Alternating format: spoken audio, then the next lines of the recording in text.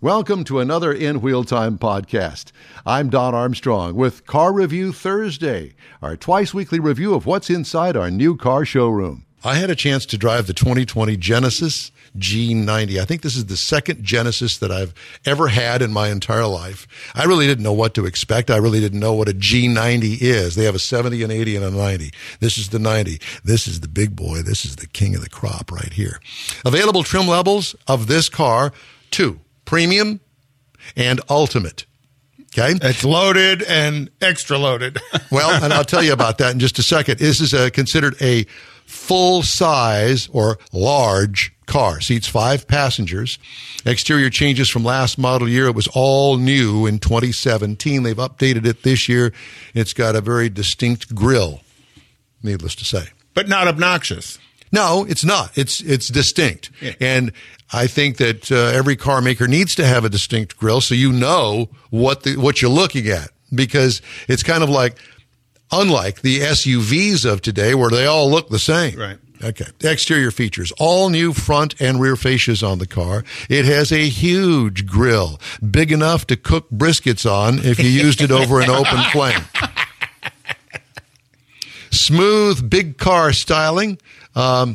I really loved the styling. It looks very similar. If you take a side view of it, it looks very similar to the BMW and the Mercedes big top-of-the-line cars. It gets high marks, in my opinion. Well, and it's an attention grabber. As you're driving it, people turn their head to look at it. One of the things, at nighttime, you know that this is a different car because it has daytime running lights all the way around it. Even side marker lights are about that long. So it kind of glows in the dark, huh? Yeah, it's a very unique car. And I've had people come up to me and say, when I was driving it, what is that? Boy, that's really a nice. Yeah, well, it is. What I liked about it, lane keeping device on this car is almost autonomous. Almost. But it will remind you, put your hands on the wheel if you take your hands off the wheel. But boy, I'll tell you what, it stays between the lines if that's what you want to do. What could use improvement? Well, you think of something because I can't. Interior highlights, material upgrades throughout the cabin include real open wood.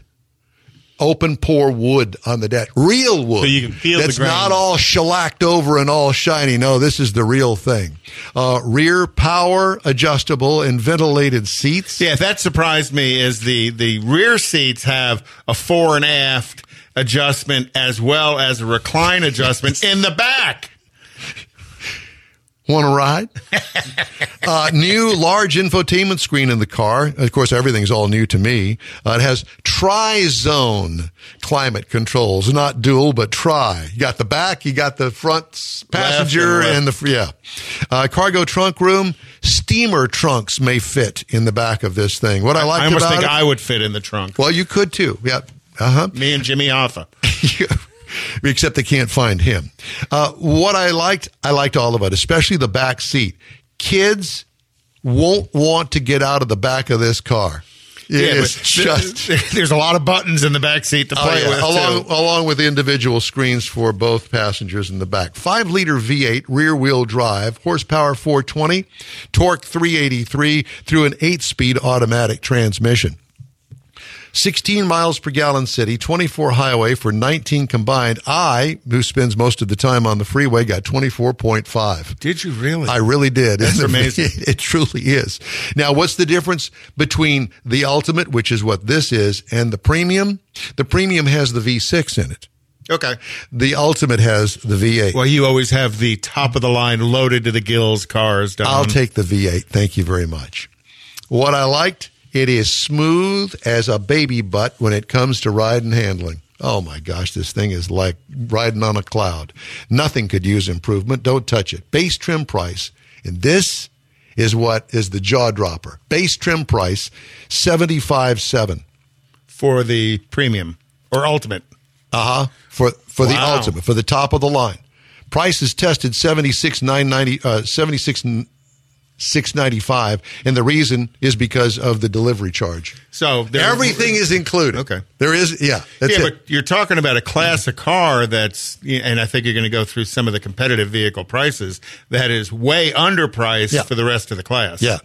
The only thing that may come close would be the Lexus. Let me finish. So base model price, if you want to just get into the car with the V6, $72,200. That's not that big a spread. No, it's really from not. The base to the ultimate. It's $4,000, about $3,000. Yeah.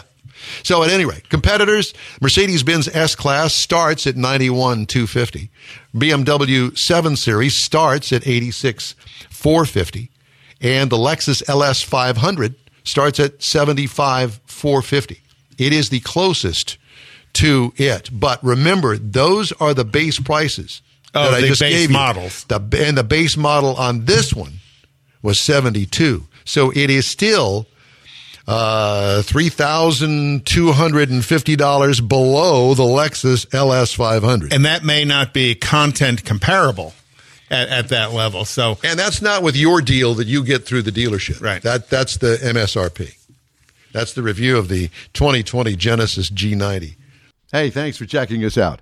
In Wheel Time is streamed on Facebook and YouTube and is broadcast every Saturday in Houston on ESPN 97.5 FM.